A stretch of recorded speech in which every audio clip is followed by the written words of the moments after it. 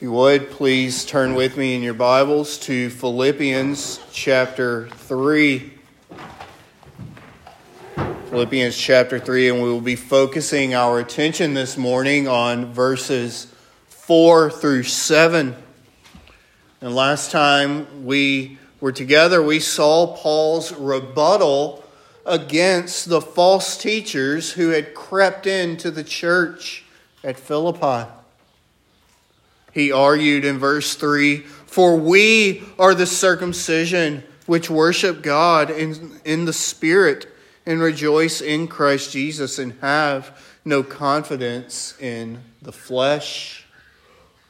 And this morning our text continues this thought, focusing our attention on the Christian's confidence.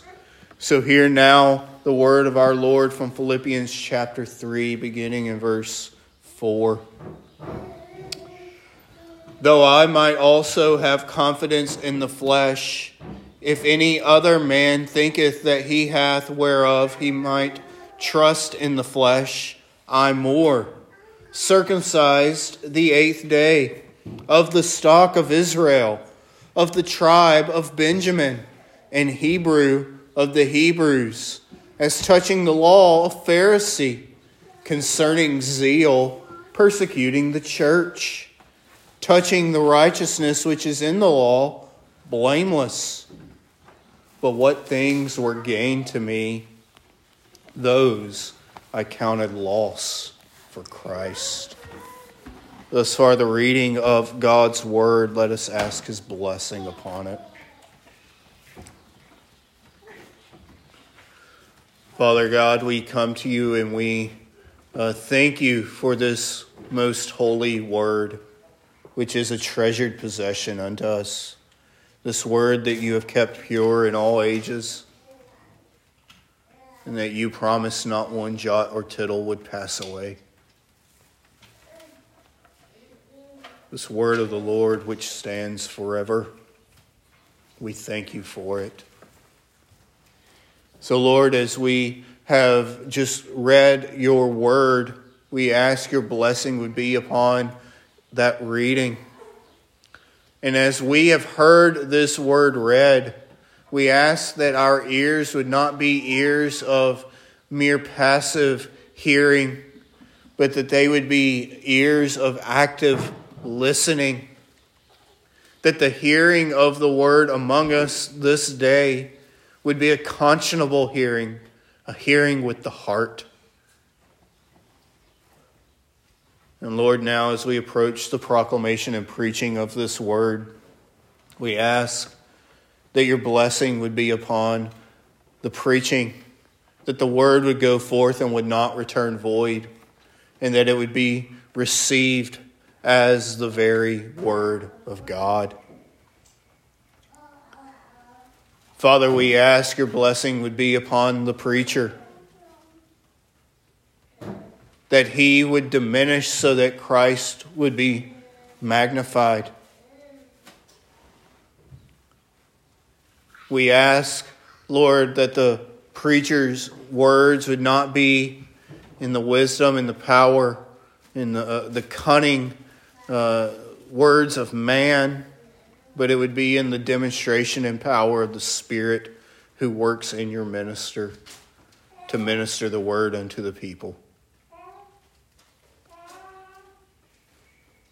So, Lord, we ask that your blessing would be upon this time as we are gathered together to sit at the feet of King Jesus and hear what he has prepared for us.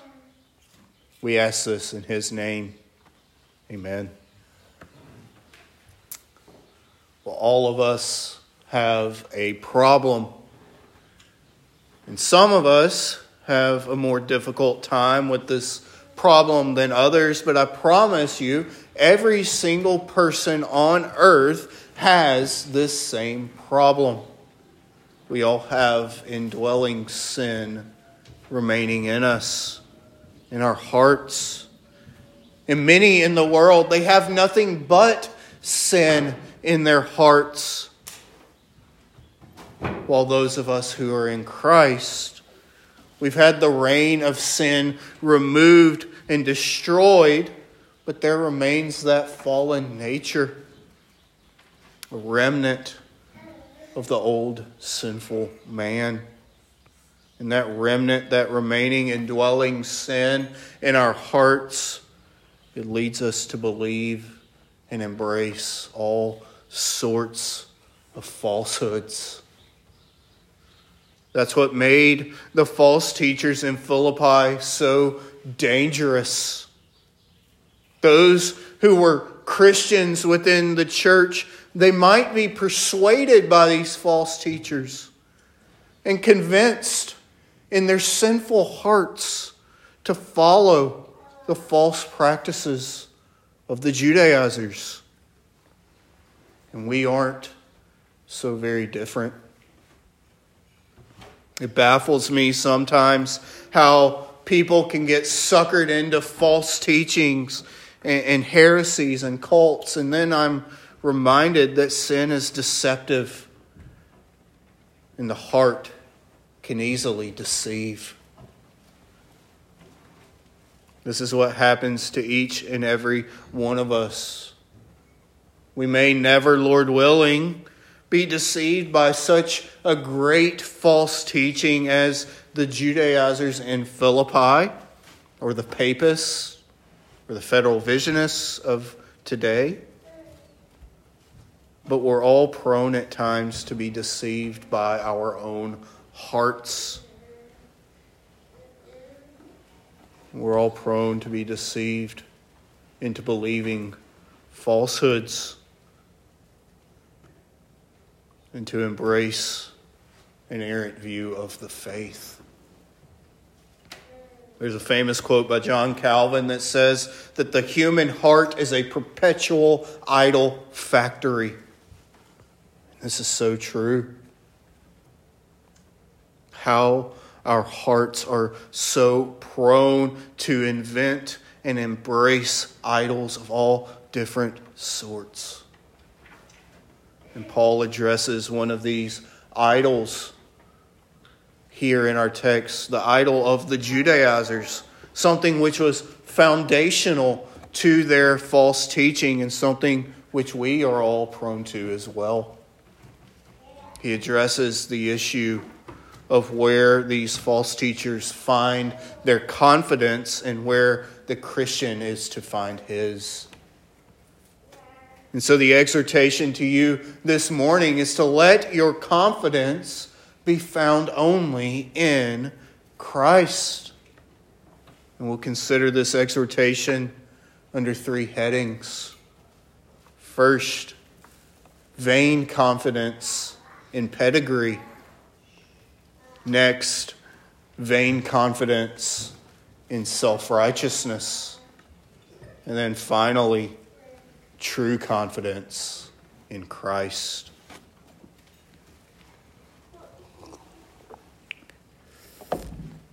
So let us first consider Paul's teaching regarding vain confidence in pedigree.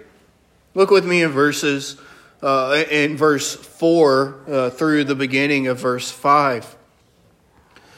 Though I might also have confidence in the flesh, if any other man thinketh that he hath whereof he might trust in the flesh, I more, circumcised the 8th day, of the stock of Israel, of the tribe of Benjamin, and Hebrew of the Hebrews. Paul continues his rebuttal of the false teachers here in this text by showing the vanity of their claims. Namely, the necessity of the Old Covenant ceremonial observance for the New Covenant believer. He begins his address against their confidence in the flesh by highlighting that if pedigree were of importance in regards to salvation, in regards to justification, then he would be the most prominent. He was circumcised the 8th day. And the meaning of this is that he was circumcised in the proper manner, according to the appointment of the law. This customary circumcision on the 8th day was reckoned by the Jews to be of superior value, as well as a token to the race to which they belonged. He was not some foreigner who had received circumcision as a proselyte, either as a young man or in his older ages. No, Paul was a Jew from the very start. And even the earliest moments of his life were wrapped up in his being a Jew. And then he says he was of the stock of Israel. He could trace his lineage all the way back to that great patriarch, something which would have earned him a lot of respect within the Jewish community.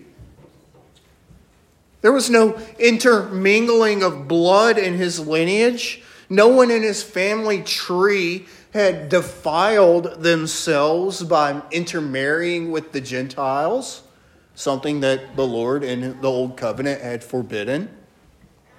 No, he was pure. He was a full-blooded Jew, if we want to use modern terms. And then he goes on to say that he's of the tribe of Benjamin, of the lineage of that favored son, that last born of Jacob and Rachel.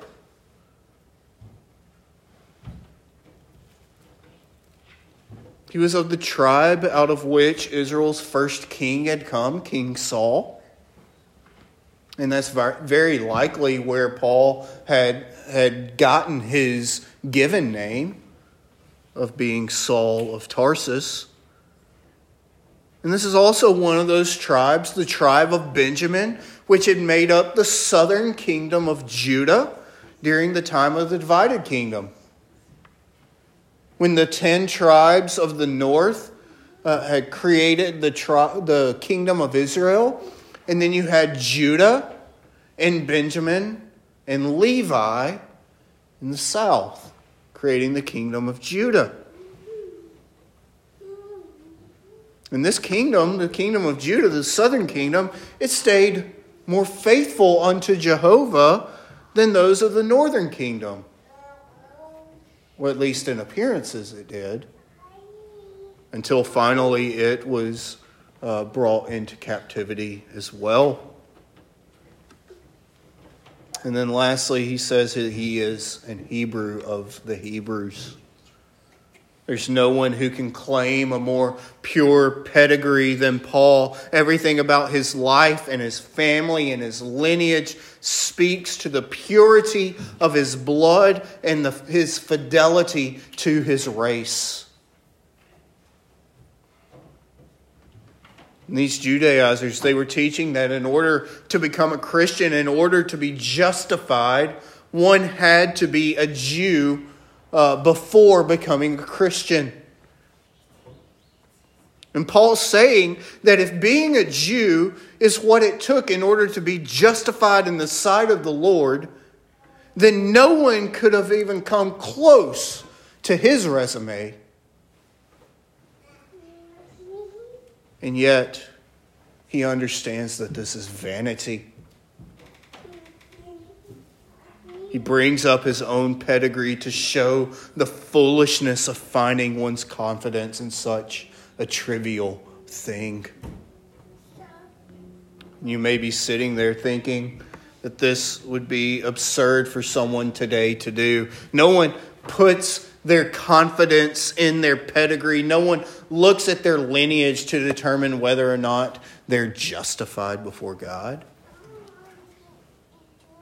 And I would say that if we're talking about if we're talking about them doing it explicitly, then you're probably right.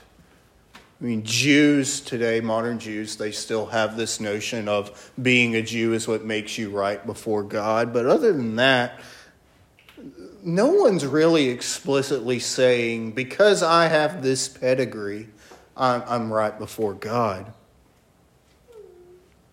But what about implicitly? What about internally?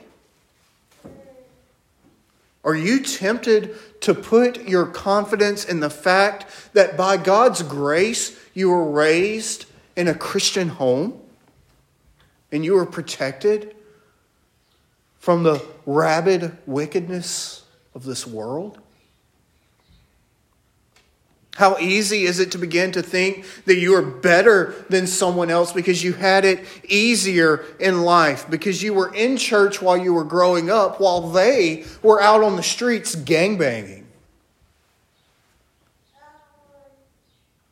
So many within the church today have this internal reliance upon the fact that they were born into the church, and so they're good. There's even some groups, and I don't want to go down this rabbit trail, there are some groups that teach a presumptive regeneration. That if you're born into a Christian home, then we just assume that you're a Christian. And we don't even have to preach the gospel to you. How absurd is that?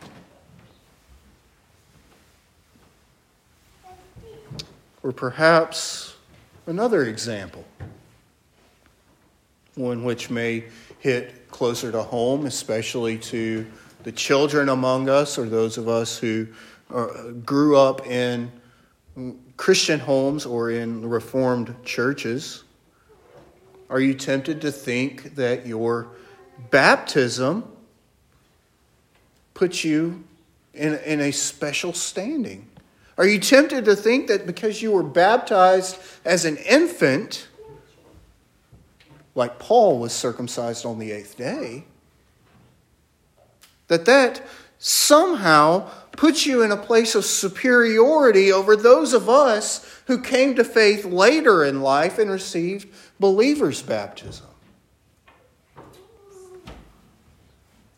Or are you tempted to think that because you're what's called a blue blood, that you come from a long line of Reformed Presbyterians, that this somehow makes you better?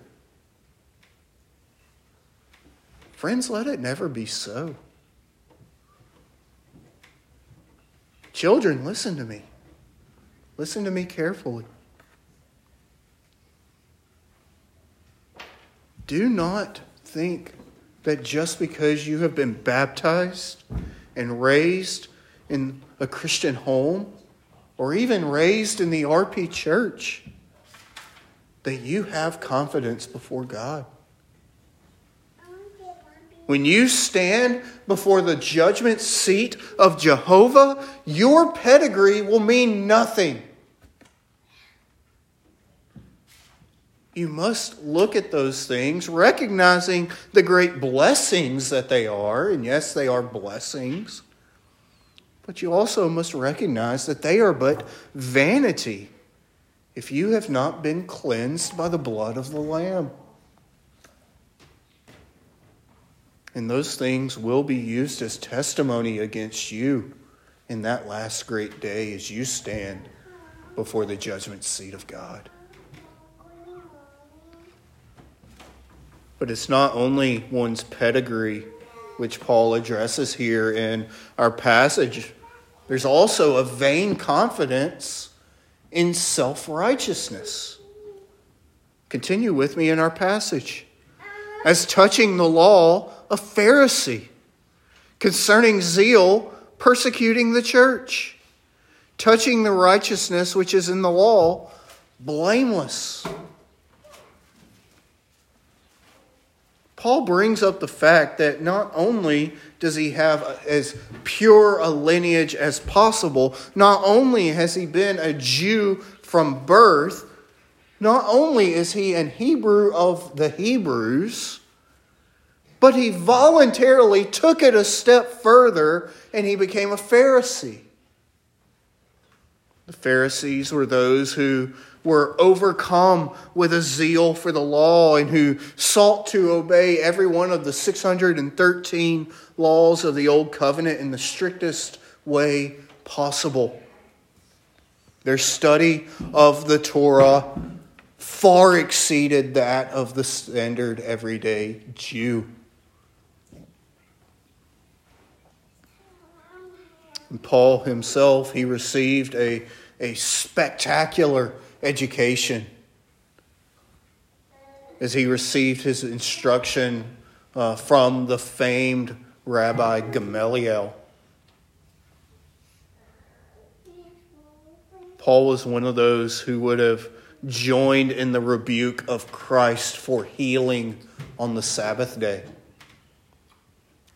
or for his disciples gleaning grain on the Sabbath day. And so if these Judaizers were boasting in their keeping of the law, then Paul put them to shame with his. His zeal for the law was unmatched, so much so that he was willing to persecute even the church for her supposed breaking of God's law. This was a man who ordered, supported, and witnessed the systematic execution of those first Christians. Calvin writes, "It was indeed a very heinous sin on the part of Paul to persecute the church, but as he had to dispute with unprincipled persons who, by mixing up Christ with Moses, pretended zeal for the law, he mentions, on the other hand, that he was so keen a zealot of the law that on that ground he persecuted the church." He's not bringing this up as though he's proud of it. He's saying, you say you're zealous of the law. I was so zealous that I put to death even God's own people. And this zeal, this pretended zeal, was the driving factor in everything that Paul did prior to his conversion. And according to the standards of the Pharisees, as far as law keeping goes, he was blameless. As far as the Pharisees' exposition of the law went, and as to the mere letter of the law and outward observance of it, he could acquit himself from the breach of it and could be accused of any, and could not be accused by any.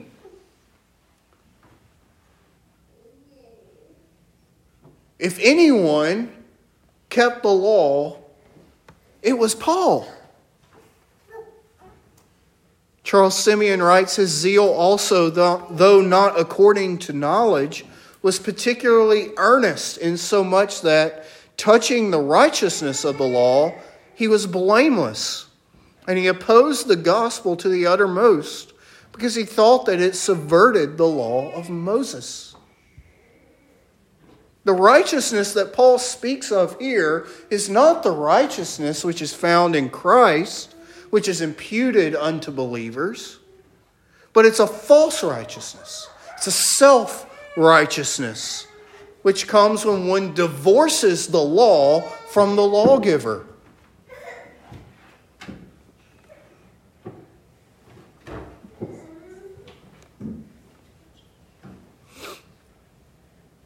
If keeping the law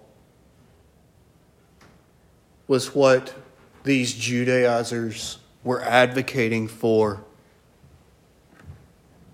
then Paul exceeded all expectations regarding it. All of this was enough to have made a proud Jew confident and was sufficient to set up with for his justification according to their understanding. And yet, it too was vanity. Paul knows that one's own self-righteousness could never merit anything in itself other than eternal hellfire. He knew what the prophet Isaiah said in Isaiah 64 and verse 6.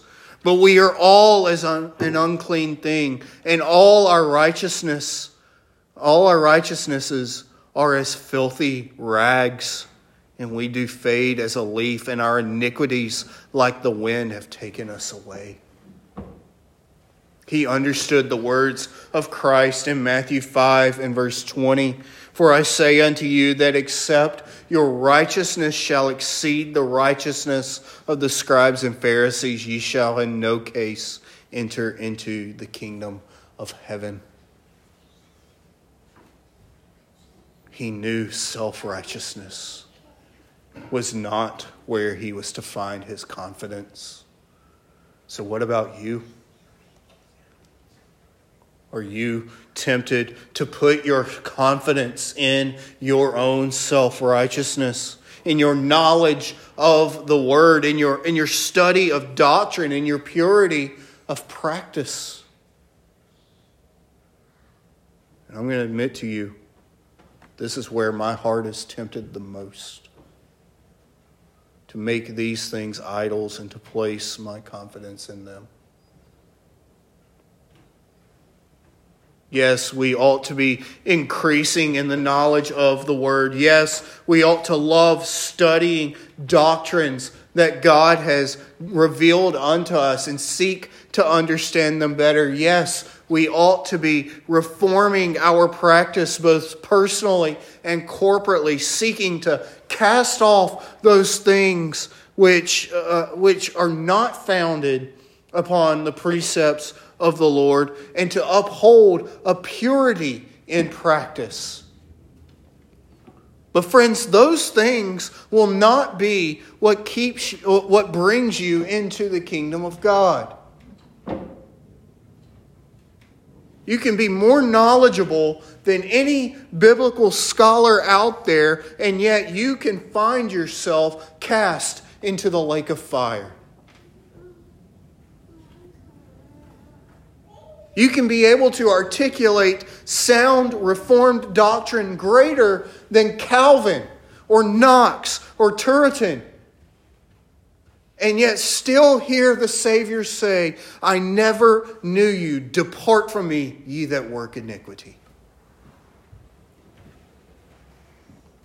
You can have the most pure practice, seeking to obey the law as strictly as possible. You can have the most pure doctrine, undefiled by the teachings and traditions of men. You can have the most pure worship, untainted by the innovations and devices of men.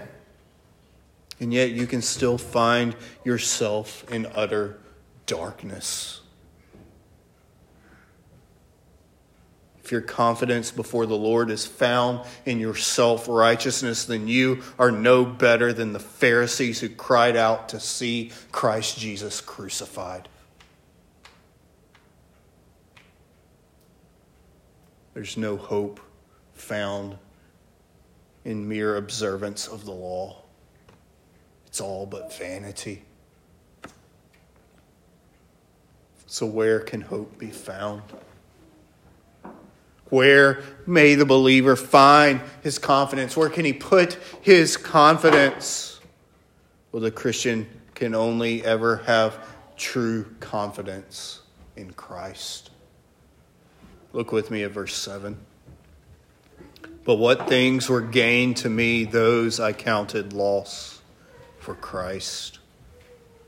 Those things which the Jews held so dear, those things that brought him into a state of prominence in the community, those things which the Judaizers would have been envious to possess, Paul counts them all as loss.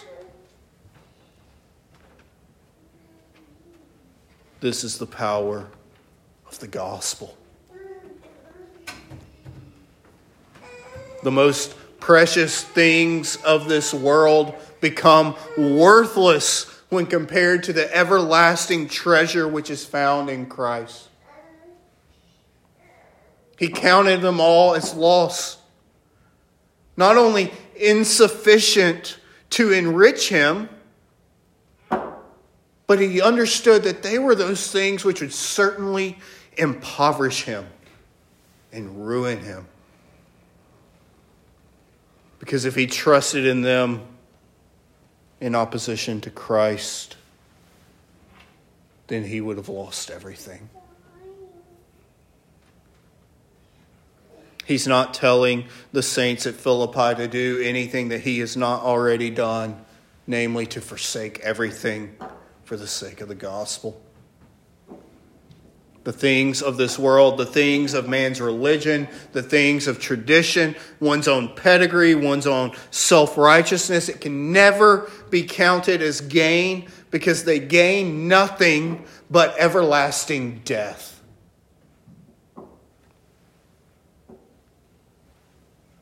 Those things which Paul once took pride in as marks of his right standing before Jehovah, he now understands were hindrances in his coming to Christ.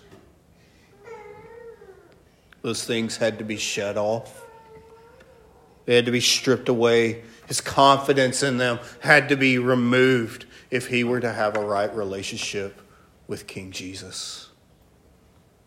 And so on the road to Damascus, Christ Jesus removed that confidence in the flesh from him. The Spirit worked in this man, a Pharisee, a murderer of Christians, and he took out his heart of stone and gave him a heart of flesh.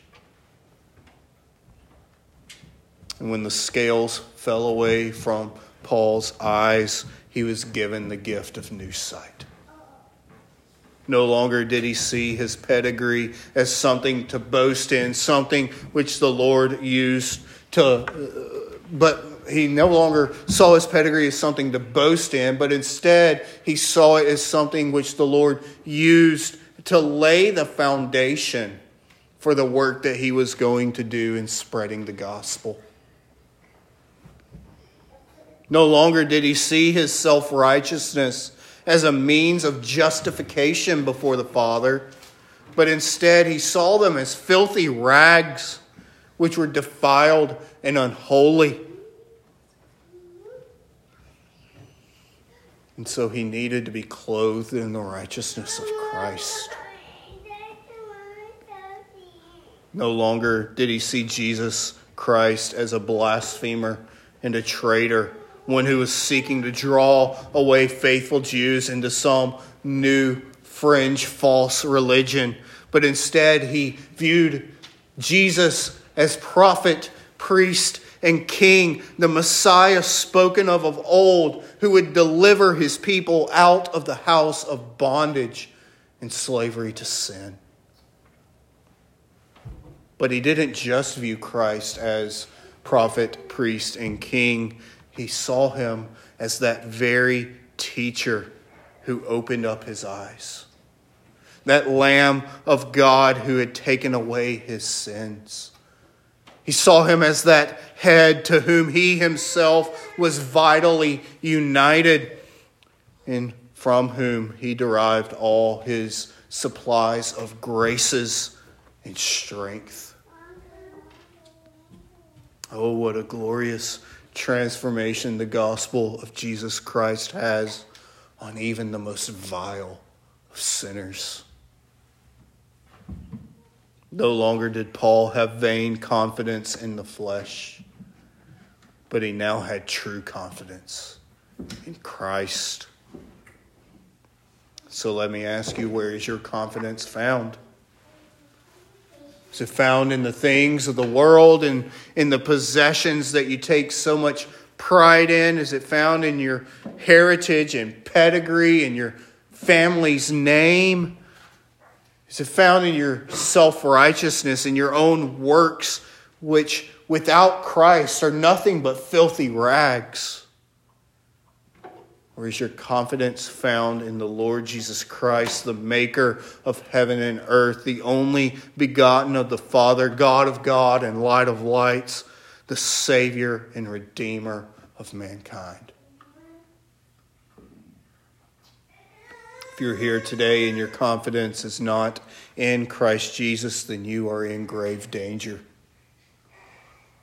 The day will come when you will stand before the Father in heaven and you will give an account of your life. Your pedigree will be laughed at when it's brought up as a defense. Your self-righteousness will be mocked when it is appealed to before the throne of judgment. Jesus Christ is the only one with a perfect pedigree because he is the Son of God. He's the only one whose righteousness is worthy of being accepted by the Father because it was a perfect righteousness. And unless you are in him, unless you have been made a child of God and co-heirs with Christ, unless you have had your filthy rags been stripped off and you've been clothed in the righteousness of Christ, then you have no hope. You have no confidence. Come unto Christ today. Repent and believe the gospel. Turn from your sins and turn unto Christ. Forsake your vain confidence in the flesh and receive a true confidence in him. Do not let this moment pass you by.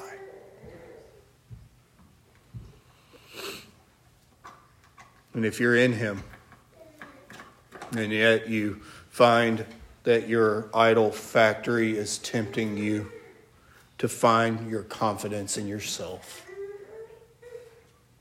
cry out to the Lord to strengthen you, to fight this indwelling sin which seeks to wreak havoc in your heart. He's a gracious Father. And he will provide you through the Spirit who dwells within you everything that you need to find full confidence in Christ. All of us have something which we account as gain.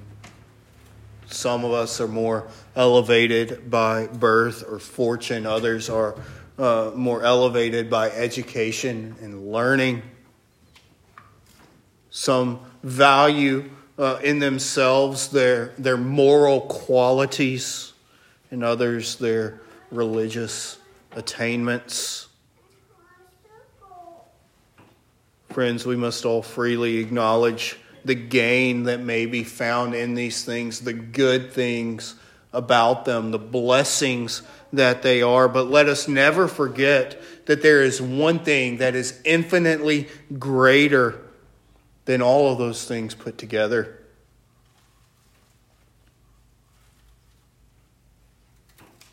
And without which everything is accounted as loss.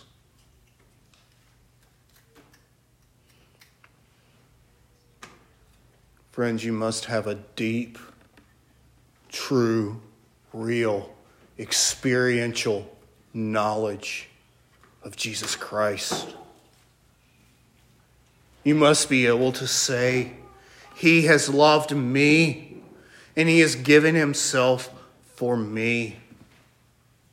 And that is more valuable than 10,000 worlds. It is that and that alone which can comfort and satisfy and save the soul.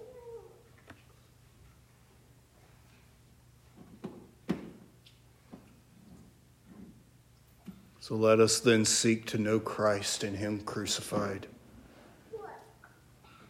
and to grow in the knowledge of him till we see him as we are seen, and we know him as we are known. Do not put your confidence in the things of the world, because they will fail you. Do not put your confidence in the things of your own flesh, because it is vanity. Brothers and sisters, forsake all and let your confidence be found only in Christ. Let us pray.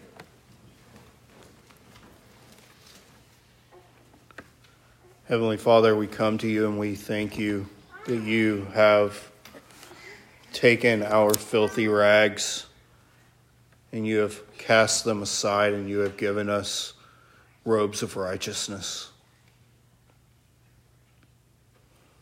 Father, we thank you that you have done away with our worldly pedigree, which may mean something in man's eyes but means nothing in yours. But you have given us a pedigree of pedigrees. You have made us your children and co-heirs with Christ. So, Father, let us never forget where our confidence is found. Let us not look to the things of this world, the things of our lives, but let us look solely to King Jesus, the author and finisher of our faith.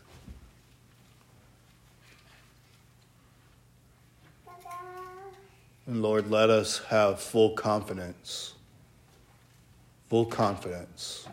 in you. So, Lord, we ask these things in the name of our Lord and Savior, Jesus Christ. Amen.